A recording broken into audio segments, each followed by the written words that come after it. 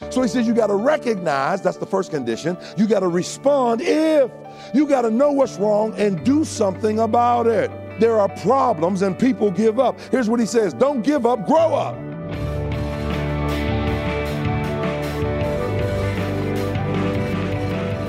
Welcome to Treasure Truth with Pastor and author James Ford Jr., Senior Pastor of Christ Bible Church in Chicago. I'm Steve Hiller, glad you're with us as today we continue our message, A Recipe for Restoration. We've been looking at 2 Chronicles 7:14, just a great passage about what true restoration and reconciliation looks like. And as we continue today's message, we're going to pull out some lessons, both from 2 Chronicles and from 1 Corinthians. Some lessons like how we can't take God's blessing for granted and how we can't overcome temptation in our own power. As you just heard Pastor Ford say a moment ago, there are really some conditions for restoration. So that's what we're going to continue to look at in today's message. So I hope you will open your Bibles and join us in 1 Corinthians 10 as we continue A Recipe for Restoration. Here is Pastor Ford. Let me show you something. Go to 1 Corinthians 10. Go to 1 Corinthians 10. One day we're going to go to this, but right now I just want to show you the outline for the passage. Let me just read one part of it. Moreover, brethren, I would not that you should be ignorant. What does that mean?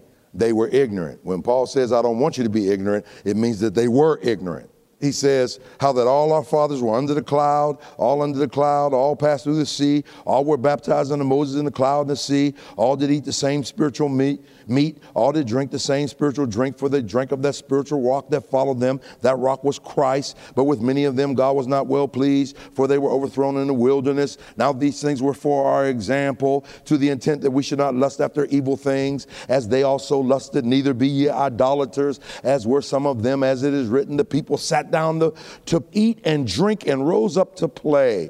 Neither let us commit fornication, as some of them committed, and fell in one day 23,000. Neither let us tempt Christ, as some of them also tempted, and were destroyed of serpents. Neither murmur ye, as some of them also murmur, and were destroyed of the destroyer. Now all these things happened unto them for examples, and they are written for our admonition, upon whom the ends of the world are come. That's us as believers, New Testament believers. Wherefore, let him that thinketh he standeth take heed lest he fall. There is no temptation taken you, but such is common to man. But God is faithful, who will not suffer you to be tempted above that you're able, but will with the temptation also make a way of escape, that you may be able to bear. Here's what he does.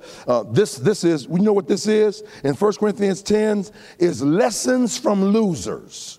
We always want to emulate winners. Well, Paul says, no, you better look at some losers and learn from losers. Now, there's 6 lessons that you can learn from losers. I'm going to drop them. I'm not going to push them because I'm going to preach it one day. Now, here they are. Let me give them to you. Bullet point. Here's the first one, verses 1 through 4.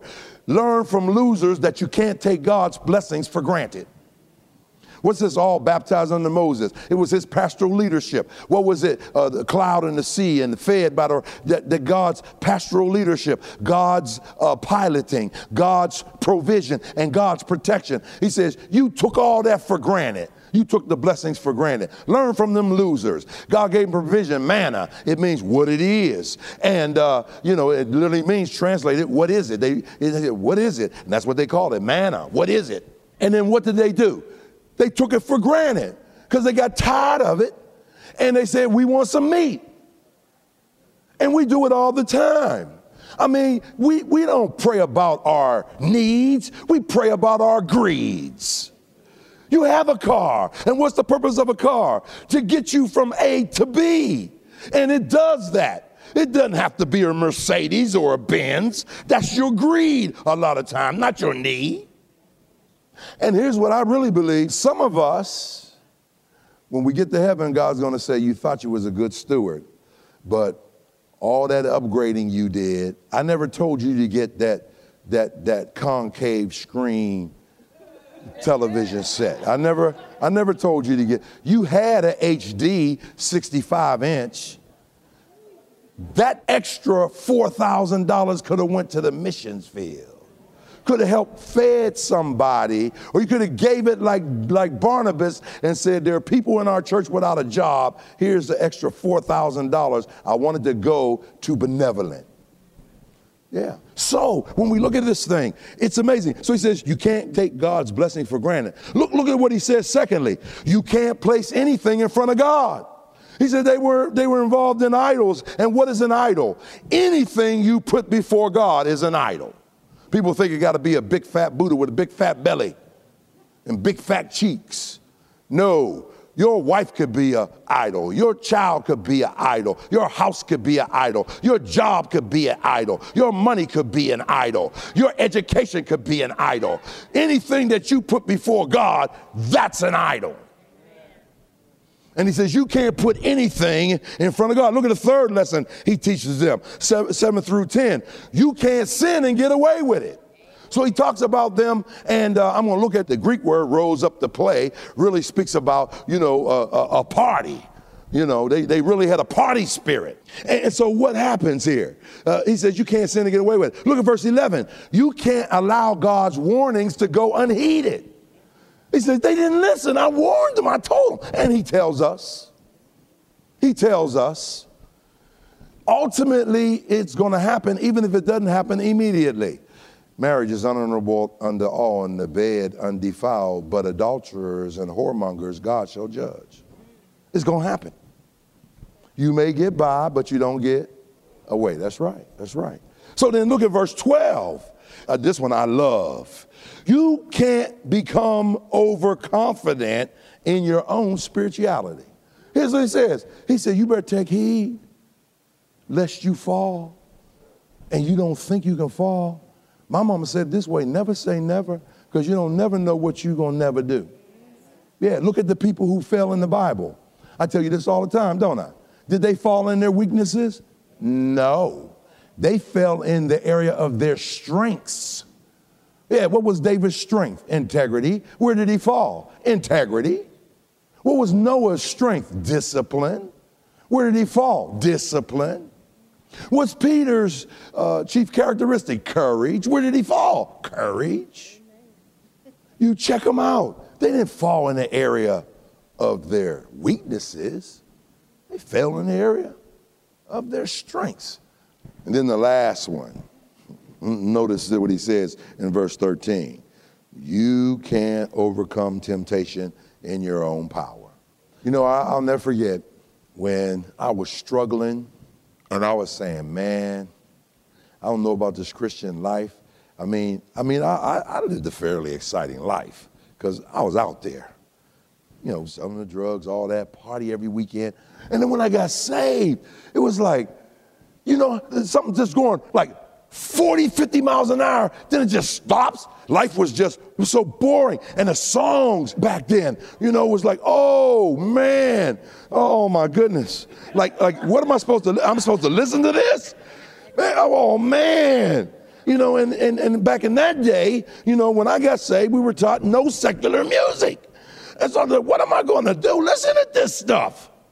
Well, where do we go? What do? We go to church, we go home, we go to work. We go to church, we go home, we go to work. We go to church, we go home, man. And then God began to show me, listen, I'm training you. And this little ditty, I've never forgot it. I've never forgot it. Here it is. I walked a mile with pleasure, and she chattered all the way. But I was none the wiser, for all pleasure had to say. But oh, I walked a mile with sorrow, and never a word said she. But oh, the things I learned that day when sorrow walked with me. God says, I've got to send some things to get your attention so that you can focus it back on me and want me more than all this other stuff that you're leaving me for. And that's what God is doing here. And so he says, listen, what's the first condition? Recognize. What's the second? Respond. If. So he says you got to recognize, that's the first condition. You got to respond if. You got to know what's wrong and do something about it. There are problems and people give up. Here's what he says. Don't give up, grow up. See, sometimes we don't respond appropriately. Somebody holler out what Adam did with his sin. At least three things. What did he do? Okay, he tried to blame it on Eve. He blamed it on Eve. He blamed it on God because he said, and the woman you gave me. So he blamed it on God. What's the other thing he did? Okay, he tried to hide. Then he tried to cover his sin. So he tried to blame somebody else. He tried to hide. He tried to cover it. Isn't that what we do? We do the same thing. We play the blame game. And it's like, when are you going to stop blaming what happened to you in the past for what you're doing in the present? It's like, I remember when I was in high school and I played that game. I didn't have a father. And so, I didn't have a father. And they have parent day. And everybody has their father. And I come up there with my mother. And I felt embarrassed. And it's like, that's why I did some of the things I did. Well, how long can you live off of that? This happened to me. And so now, I'm going to do this because this happened to me in the past. No, you'll never press forward. Paul said it, this one thing I do. Wait a minute, Paul, what do you say? One thing. Yeah, I forget and I press. That's two things. Well, it's head and tails. You can't press if you don't forget. And so what happens here? Quit looking for God to do something when God is expecting you to move first.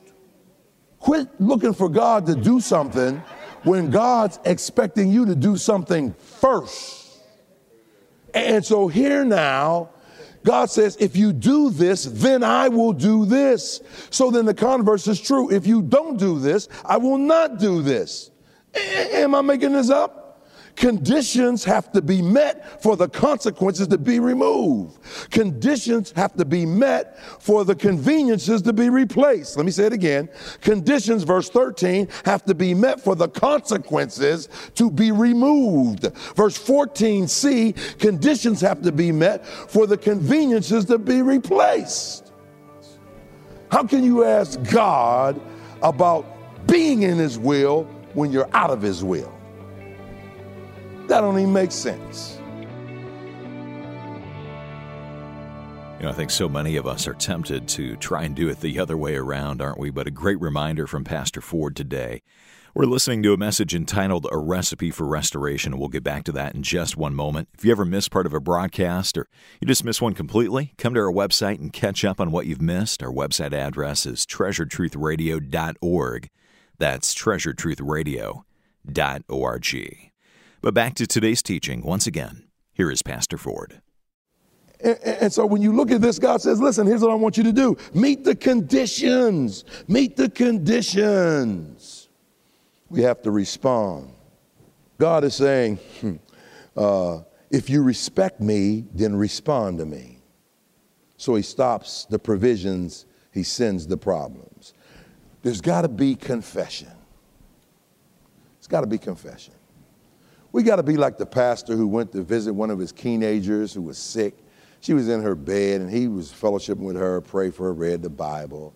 She said, Pastor, I have to go to the restroom. I'll be right back. It may take me a little while. He looks, and there's a bowl of peanuts by her bed. So he starts eating up her peanuts. He ain't asked her or nothing. He eats about half of them. She comes out. She doesn't notice. And he's feeling guilty. Holy Spirit says, you shouldn't have done that. So he said, Mother, I've been sitting up here, and I ate half of your peanuts. I ain't even asked you. She said, oh, that's okay, baby. I don't eat the nuts anyway. I suck the chocolate off of them and put them in the bowl. Amen. Now, you know what somebody said. I don't know who said it, but it's a quote. They say, confession is good for your soul, but bad for your reputation. Now, I like that. Let me tell you why I like that. Because you don't confess to everybody. Here's how I understand it. Private sin, private confession. You do 1 John 1:9, you go to God. God, I ain't right. Matter of fact, it's like I'm waiting for the next time when my wife and I, we go through our little list because we go through a list of things, on our date day. And we go through a list and we talk about these things. And God put his finger on something, two things I gotta ask forgiveness for. And I said, you know what? I don't know. I got to get this off me. I can't wait till Monday. I got to go on and just say, hey, I need to talk to you. We got to do this early. Get this off of me because, it's like the Holy Ghost, if you really in fellowship with God, he will whoop you. He will whoop you. He will whoop you. And something like that bothered me so. And so here it is. He's saying, come. Listen, look at your neighbor and say, neighbor, it's on you. The ball is in your court. Now notice, secondly, God's catalyst. So he showed us his condition. Now he wants to show us his catalyst. Well, what do you mean his catalyst? That is, there are two. His relationship and his reputation. So his relationship with us, his reputation because of us. Here's what he says. If my people, wait a minute, my people, that's a phrase that demonstrates you're in relationship with him.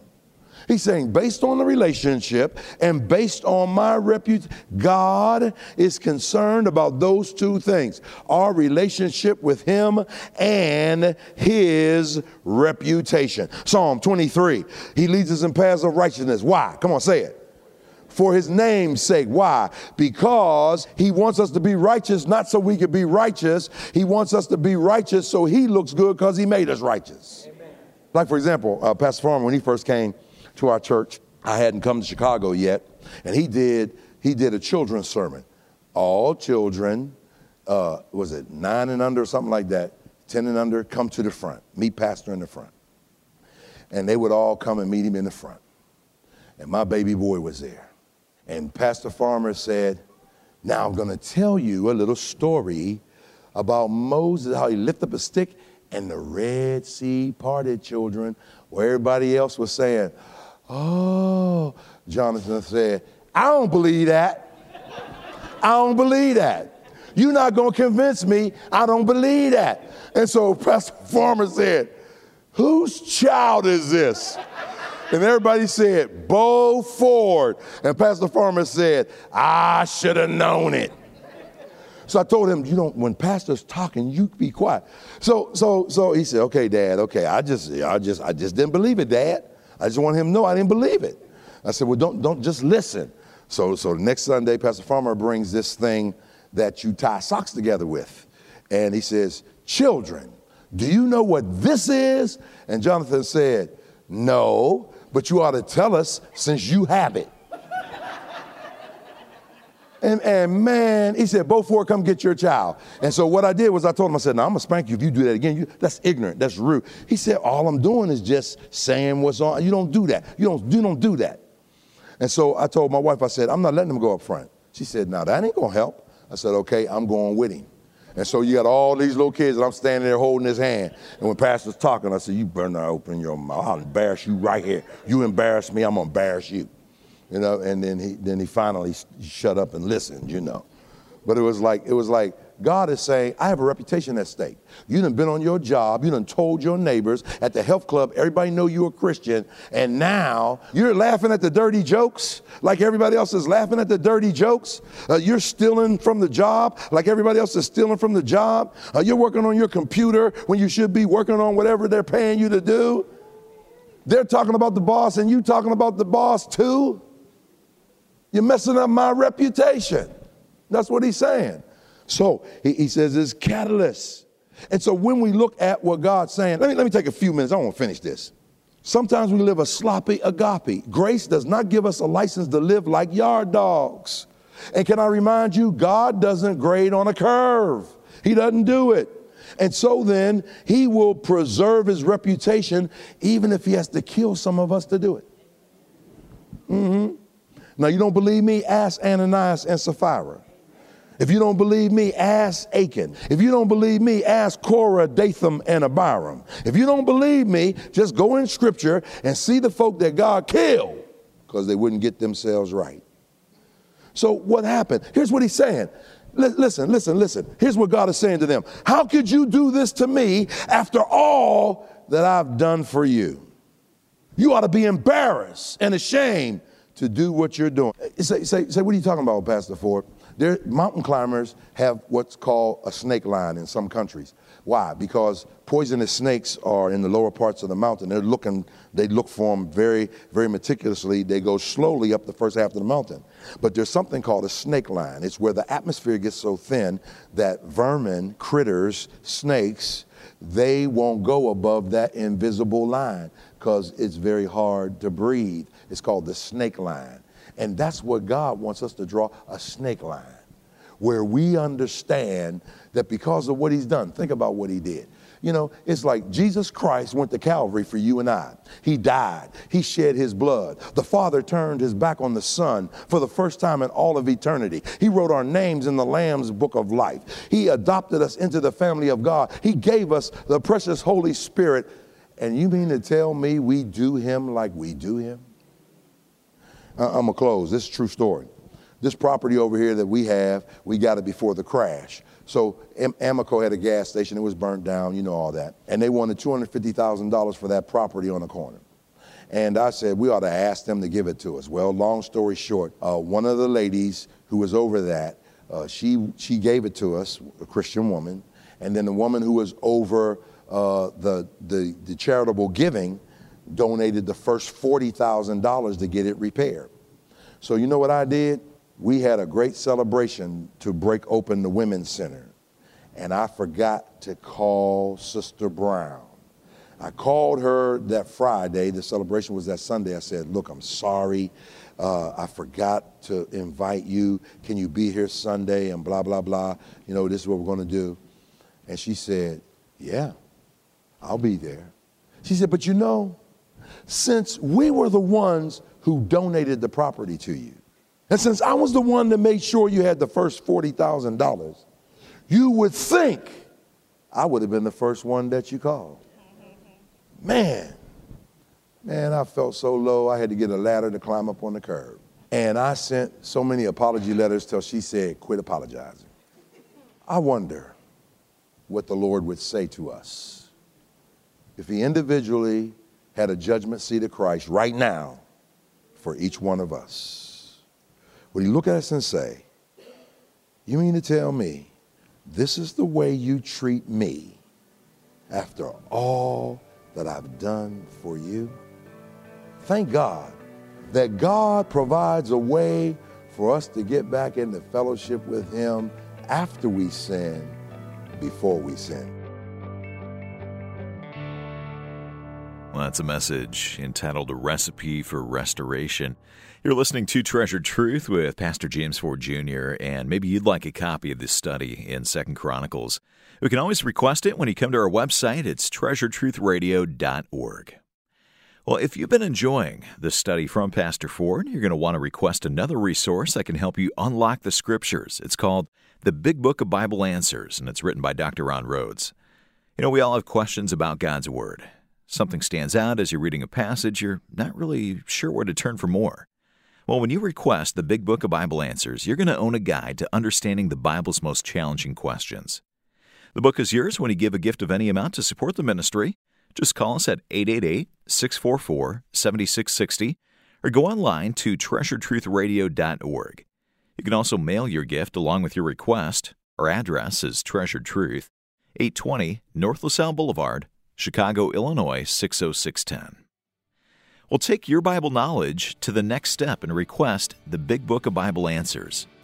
This helpful book from Ron Rhodes will answer how we got the Bible, why we can trust the reliability of the Bible, and why there's so many translations. And that's just chapter 1. The remaining chapters talk about both the Old and the New Testaments, God, Jesus, and a lot more. So ask for the Big Book of Bible Answers when you give a gift of any amount. Again, our number is 888-644-7660, and our website is treasuretruthradio.org. Well, I'm Steve Hiller. Our producer is Amy Rios. Hope you'll join us again tomorrow for Treasured Truth, a production of Moody Radio, a ministry of Moody Bible Institute.